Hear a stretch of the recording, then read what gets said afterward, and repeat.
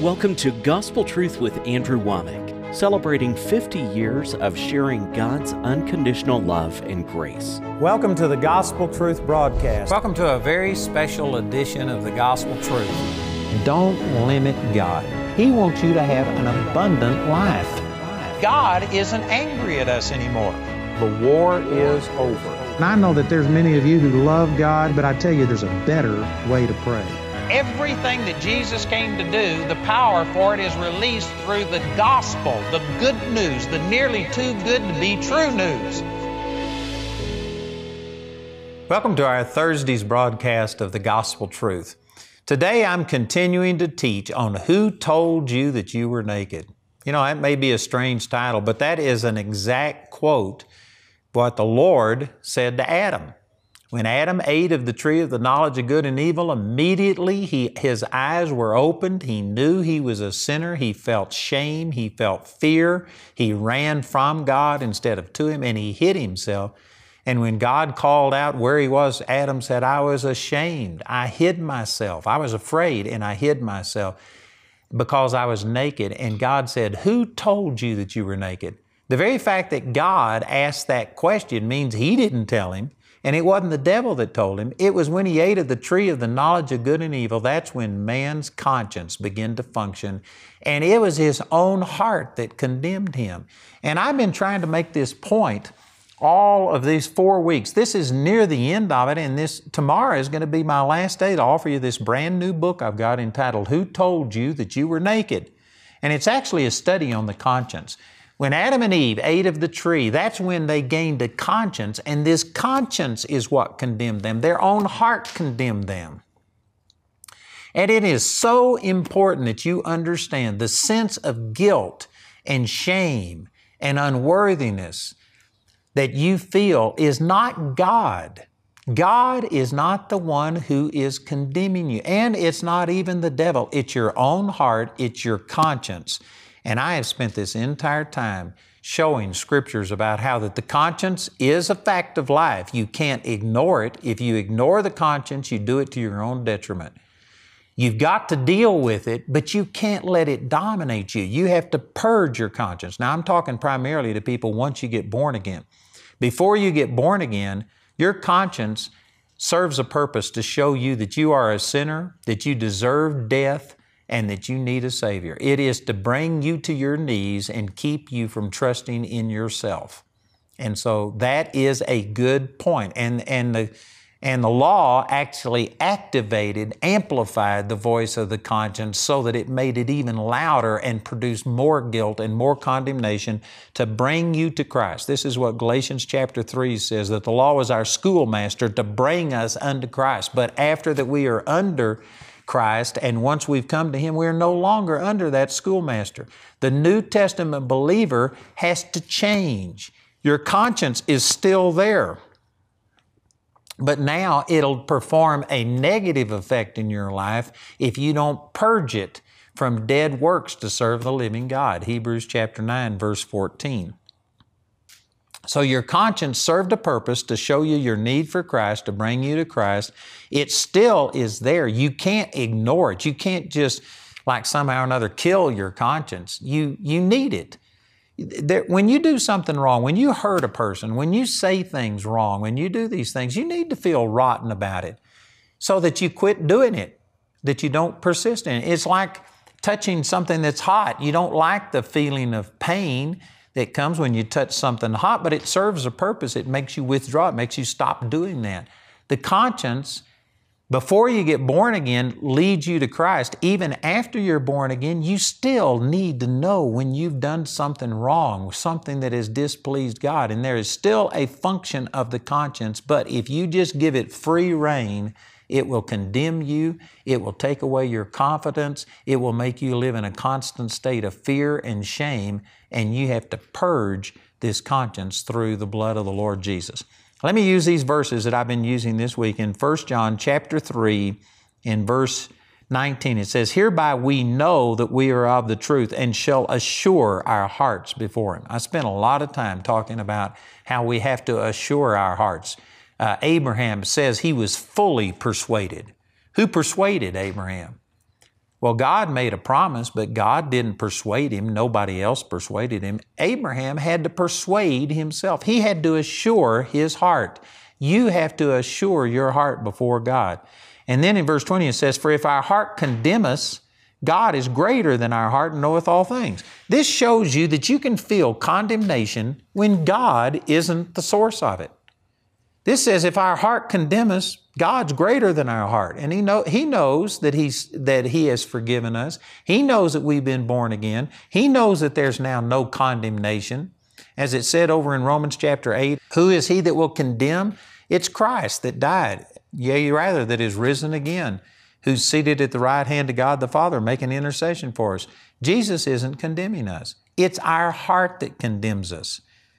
And God is greater than our heart. Even though we feel unworthy and we feel like, how could God love us? The whole time, God is loving you because of what He's done in your life, because you accepted the sacrifice of His Son, Jesus. God is pleased with you when you don't even feel the pleasure of the Lord. Man, that is a big statement. You know, look at this passage in Hebrews chapter 11 in verse 6. It says, "But without faith it is impossible to please Him. For he that cometh to God must believe that He is, and that He is a rewarder of them that diligently seek Him." By and large, the church has said, it's your actions, it's your holiness, it's the way you live that pleases God. This says faith is what pleases God. If you have put faith in Jesus, then you know what? You please God if you have faith in Jesus. You know, I was in a church in Missouri one time, and I taught a message on I please God. But the way I introduced it, it was in the morning service. There was about 400 people there, and I said, how many of you want to please God? You want to please God more than anything else? And did you know nearly every hand, I guess every hand in the place went up. Everybody says, I want to please God more than anything else. And then I said, all right, let me ask you another question. How many of you please God?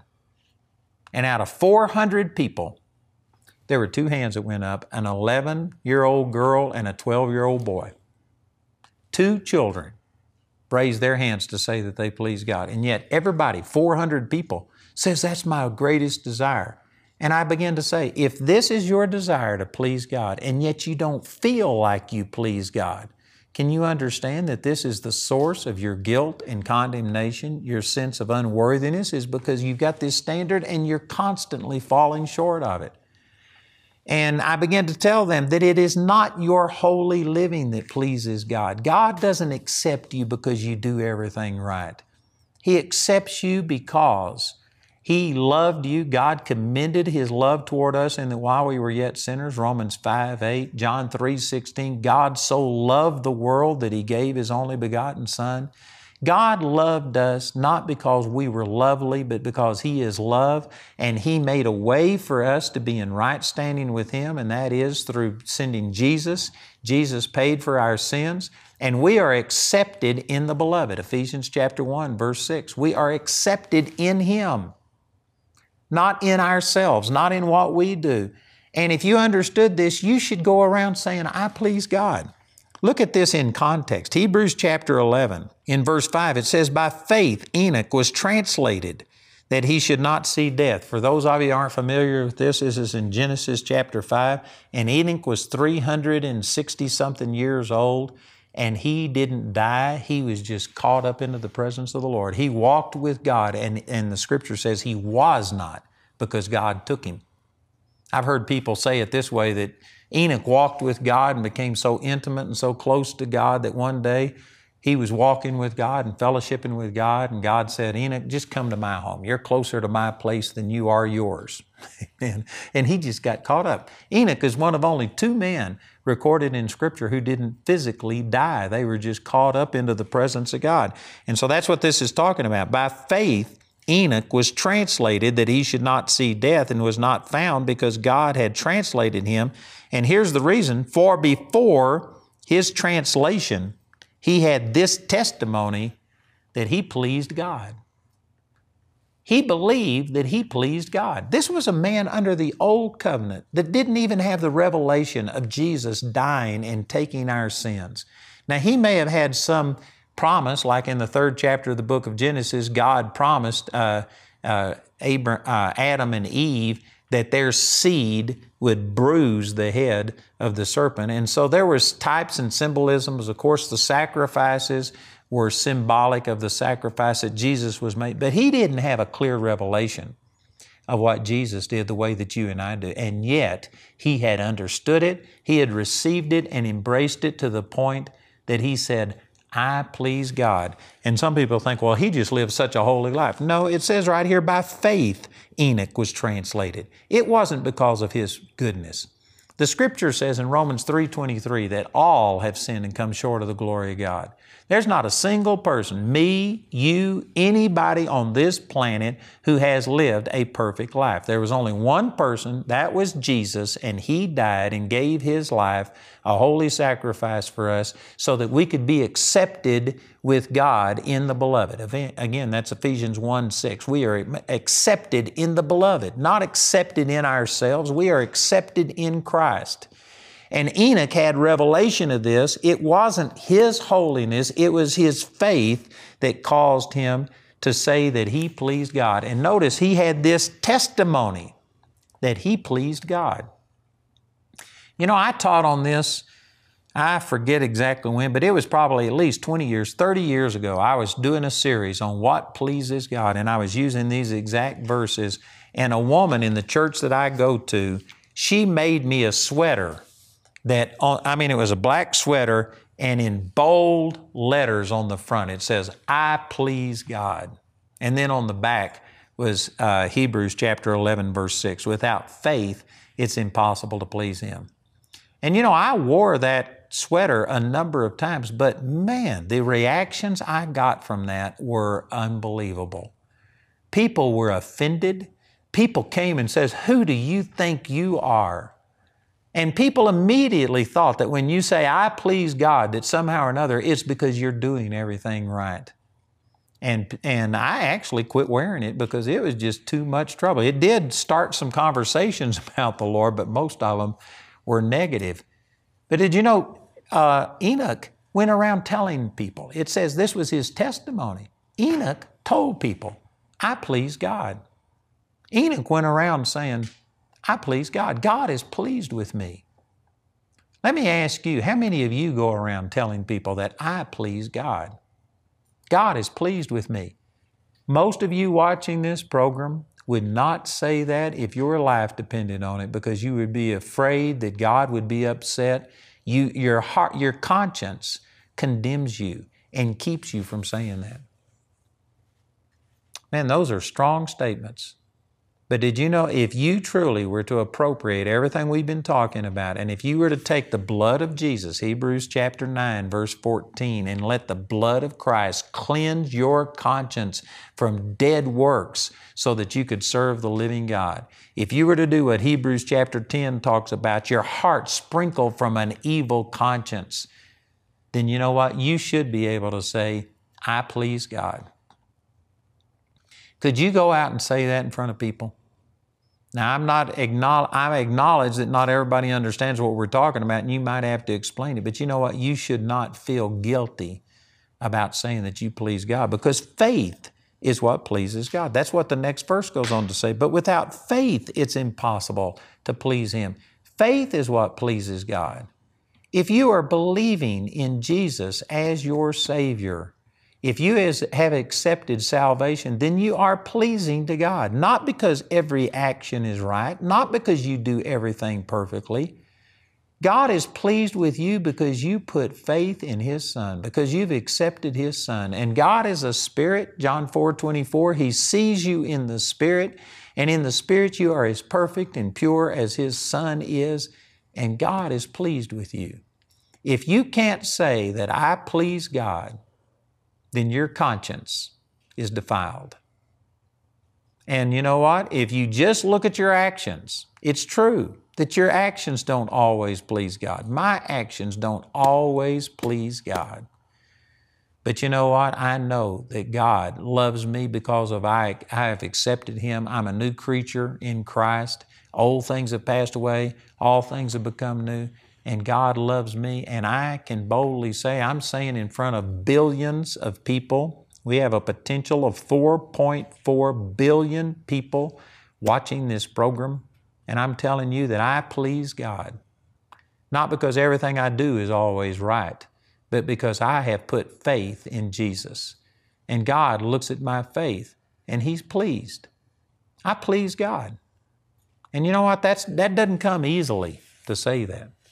I mentioned this on my program, I think it was yesterday, that when the Lord first started showing me these things, that I was righteous. That's another way of saying that you please God, that you are in right standing with God, that God isn't imputing sin unto you. When I first started seeing this, I had to stand in front of a mirror and preach to myself and assure my heart and convince myself that what the Word says about me was true. And the very first time I ever looked at myself in a mirror and pointed my finger at myself and I said, you are the righteousness of God in Christ Jesus. First time I ever said that, all of the hair on the back of my neck stood up. Fear just overwhelmed me like, oh God, don't strike me dead for saying I'm righteous. I'm just trying to say what the Word says. Honestly, I had fear because I had had it so ground in me that there is none righteous, no, not one. All of our righteousness is as filthy rags and stuff. I had those things so ground into me that I had fear. My heart wasn't confident. I wasn't fully persuaded. But I have kept saying these things to myself. I minister it to myself now. And you know what? I have had to fully persuade myself. I have had to assure my heart, and I have done these exact things. So when I'm saying that I please God, when I'm saying I'm the righteousness of God, I guarantee you it took a while for me to convince my heart of this. Your conscience, it's like a computer. You program it, and it's going to function the way it was programmed to function. And the sad thing is, all of us, at one time, everybody was condemned by our conscience because we didn't know the Lord. But then after we come to the Lord, we have to change our conscience. We have to purge our conscience from dead works. And the sad fact is, most of us haven't done this. We just think that if God really was pleased with us, I would just feel His pleasure. That's not true. Again, let me go back to these verses I was using. It says, we have to assure our hearts before Him, 1 John 3:19, verse 20, for if our heart condemn us, God is greater than our heart and knoweth all things. That shows that our heart will condemn us when God doesn't have anything to do with it. And in verse 21, beloved, if our heart condemn us not, then have we confidence towards Him. Many of us are lacking confidence. We lack the confidence to say that I please God because our own heart is condemning us. Our own conscience is condemning us. You've got to purge that conscience from dead works. As Paul said, I exercise myself to always have a conscience void of offense. Notice he didn't say, I exercise myself so that I never do anything wrong. Paul did things wrong. Paul was not perfect. You know, Paul had such a disagreement with Barnabas. It says that the strife was so strong between them that Barnabas and Mark had to separate themselves from Paul. And Paul wound up taking Timothy. And yet later in life, the Apostle Paul says, bring unto me the parchments and Mark, who is profitable unto me for the ministry. Did you know either Mark changed, which it's possible that he continued to grow and stuff, but I believe that, Paul made a mistake right there. There was contention between them. I can guarantee you this, that when Paul went to Jerusalem at the end of his ministry, he had 3 things come up. He had people prophesy to him, don't go to Jerusalem, because if you go to Jerusalem, you're going to be bound and you will be imprisoned. Some people can interpret that and say, well, even though it was prophesied that he would be bound, it didn't say that he shouldn't go. But later, Agabus, the prophet, came up and spoke by the Spirit, capital S, that he should not go to Jerusalem. And yet Paul went ahead and went to Jerusalem because he loved the Jews. He says, I could wish that I myself could be accursed so that my brethren could be won to the Lord. I think that might be Romans chapter 9. He was talking about his love for the Jews, and he loved them so much that he went against the instructions that were spoken by the Spirit of the Lord. Because of it, he was arrested. He was put in prison for 2 years in Judea, and then he spent about a year in transit to Rome, and he was shipwrecked, and then he spent 2 years in prison in Rome. So that's 5 years out of Paul's life that he was in prison and in bondage and suffering things because he did not follow the leading of the Lord. Am I condemning Paul? No, I'm just saying he was a man like all the rest of us, and he made mistakes, and yet he says he always had a conscience void of offense. Not because he did everything right. It wasn't because his actions were perfect. It was because he encouraged himself in the Lord. It's because he fully persuaded his heart. He assured his heart before God to the point that when he got into a shipwreck, he could have thought, well, I brought this all on myself. I deserve this because I was told not to go to Jerusalem and I did it. I'm going to die. God's going to get me. But no, he prayed, and he had an angel come stand beside him and say, Paul, your prayers are heard, and not only is your life going to be spared, but the life of every single person on this ship. Even though he was not in the perfect will of God, even though he hadn't done everything exactly the way that God called him to do, Paul still had confidence. He went to God. He purged his conscience. And he stood there, and God answered his prayer and granted him deliverance and saved the lives of every person on that ship. I'm telling you, brothers and sisters, if you are waiting until you are perfect before you have confidence, you're never going to have confidence. You have to purge your conscience. You have to take the blood of Jesus and say, it's not based on what I do. It's based on what Jesus did for me. And you need to be like Enoch and go around and say, I please God. And if that makes all the hair on the back of your neck stand up and fearful like, oh God, you're going to get me, well then you haven't purged your conscience. You need to start working on it until you can come up with this statement and say boldly in front of anybody, I please God. Not because of my actions, but because of my faith. And you need to purge your conscience, and you need to gain this confidence that most people are missing. God loves you. If you have accepted Jesus as your Lord, God loves you. He's pleased with you.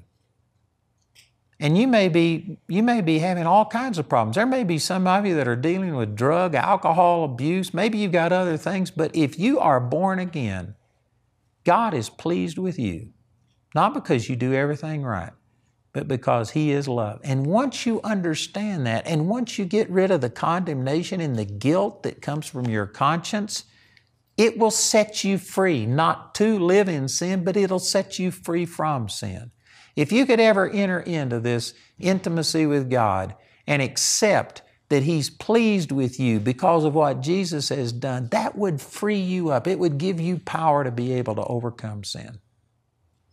Man, I know that God has touched some people. You know, I want to encourage you to please call that number that you see on your screen. We've got people right now who would pray with you, and some of you are saying, man, I've never heard this, I've never understood it.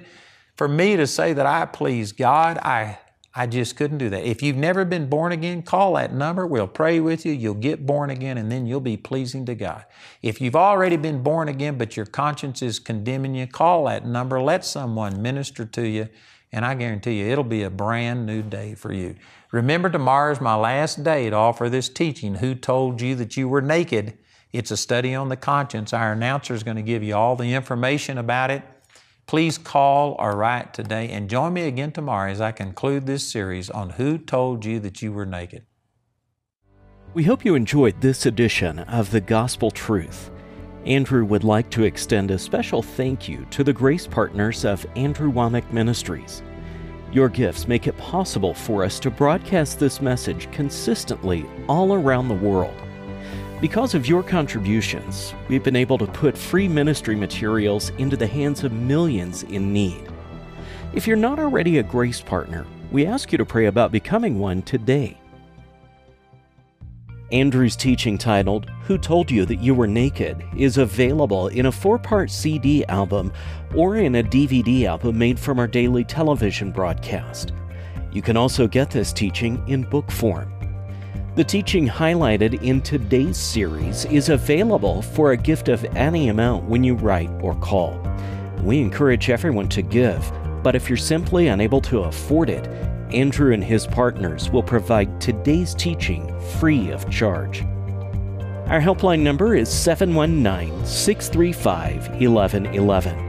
If the lines are busy, remember you can order ministry materials or become a Grace Partner 24 hours a day, 7 days a week at awmi.net.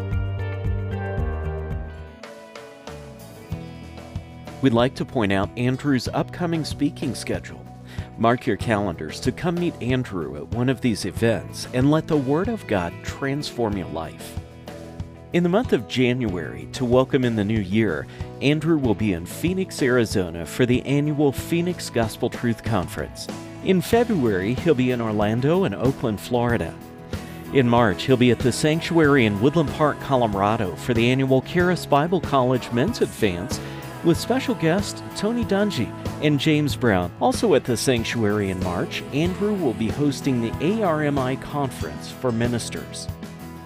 For more details on Andrew's next meeting in your area, visit our website at awmi.net.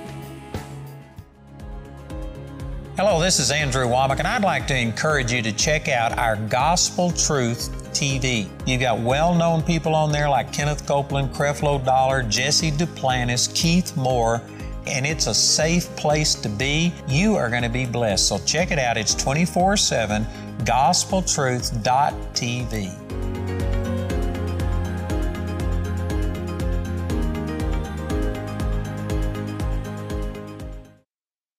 Do you want to connect with like-minded believers? Do you want to go deeper in God's Word through the teachings of Andrew Womack? Then Charis Bible Studies is the place for you. Connect with believers in your area to dig into the message of God's unconditional love and grace. The leaders are Charis alumni with a solid foundation in the Word of God. Charis Bible Studies are connecting believers with the Word of God in your neighborhood. Find a Bible study near you by visiting charisbiblestudies.net. Hello, this is Andrew Womack, and I just want to thank you for being a part of our social media. We are seeing some great things happen. I just wanted to share some of these testimonies with you of things that have happened recently that we got testimonies through the postings that we put on social media. One of them says, I thank God first for allowing me to read on this page. Hallelujah, I was a Muslim, but by the grace of Lord Jesus Christ, He called me to become His son, and I am a born-again Christian. Praise the Lord. Man, that right there is awesome. Another testimony says, I was healed tonight while watching Andrew on Healing is Here. I've had chronic back pain, been to many doctors, and have been taking medicine, Strength Motrin, for more than 15 years. I am completely healed and free of pain for the first time. Thank you, Jesus, and thank you, Andrew, for the healing word. So these are things that are coming out of the social media ministry, and I would like to encourage you to be a part of this. These testimonies could be amplified many times over if we just had more people participating in it. So thank you for being a part of it. God bless you, and share this ministry with other people.